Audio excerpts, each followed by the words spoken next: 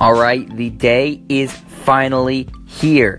It is Super Bowl Sunday. We've been talking about it for weeks now. We talked about it every day this past week, talking about the different players and matchups and storylines headed into the game. And now it's time for us to actually watch the thing. And I also have to give my prediction on it. So we have Patriots. We have Eagles. It's a matchup that not a lot of people expected when the season began, and even less people expected when Carson Wentz went down to a season-ending injury just a few weeks before the regular season ended. But here we are. The Patriots are seemingly always here, or at least in the mix. The Eagles have not been good for a while now. This year has been magical for them, and even a more magical postseason run on the back of backup quarterback Nick Foles. So it's Foles against Brady, Peterson against Belichick in one of the most unlikely Super Bowl matchups we've seen in recent history. So, who is going to win?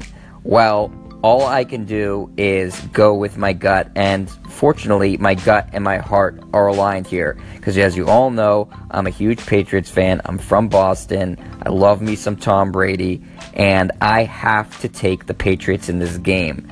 And I think that not only are they going to win, but they have a chance to actually make this not that close of a game. And I'll tell you why. Honestly, I think that the Jacksonville Jaguars team the Patriots beat in the AFC Championship game is better than this Eagles team. I hate to say that to you Eagles fans. I know how much you love your team. But without Carson Wentz, the Eagles offense just doesn't scare me. I know the Eagles have a very good defense, and Fletcher Cox is almost as good as perhaps anybody on the defensive side of the ball in the NFL.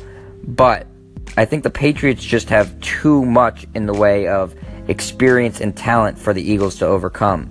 I think Foles has played the game of his life already, and that was in the NFC Championship game. I have a hard time thinking that Belichick won't throw a lot of confusing things at him and that he will be able to replicate what he did against the Minnesota Vikings.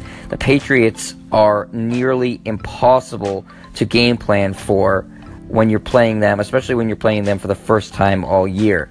Belichick and Brady's record against teams that they play for the first time or once in a season is just remarkable. And there's also the wrinkle of defensive coordinator Jim Schwartz of the Eagles has been eaten alive by Tom Brady and Bill Belichick in his career. So that's not going well. That's not a good thing in the Eagles' favor. I just think that at the end of the day, Brady and the Patriots will be able to put enough points on the board, and Foles and the Eagles won't be able to match. And I think that's what's going to come down to.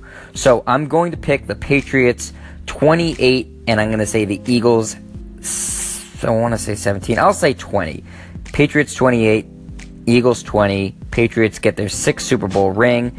Sorry, Eagles fans, you're going to have to continue to wait for that elusive Super Bowl title. So I'm picking the Pats. But up next, I'm going to tell you how each team can win the game. And Eagles fans, I'll throw you a bone and tell you exactly how the Eagles can win this game. So again, that's my pick for the Super Bowl. Patriots 28, Eagles 20.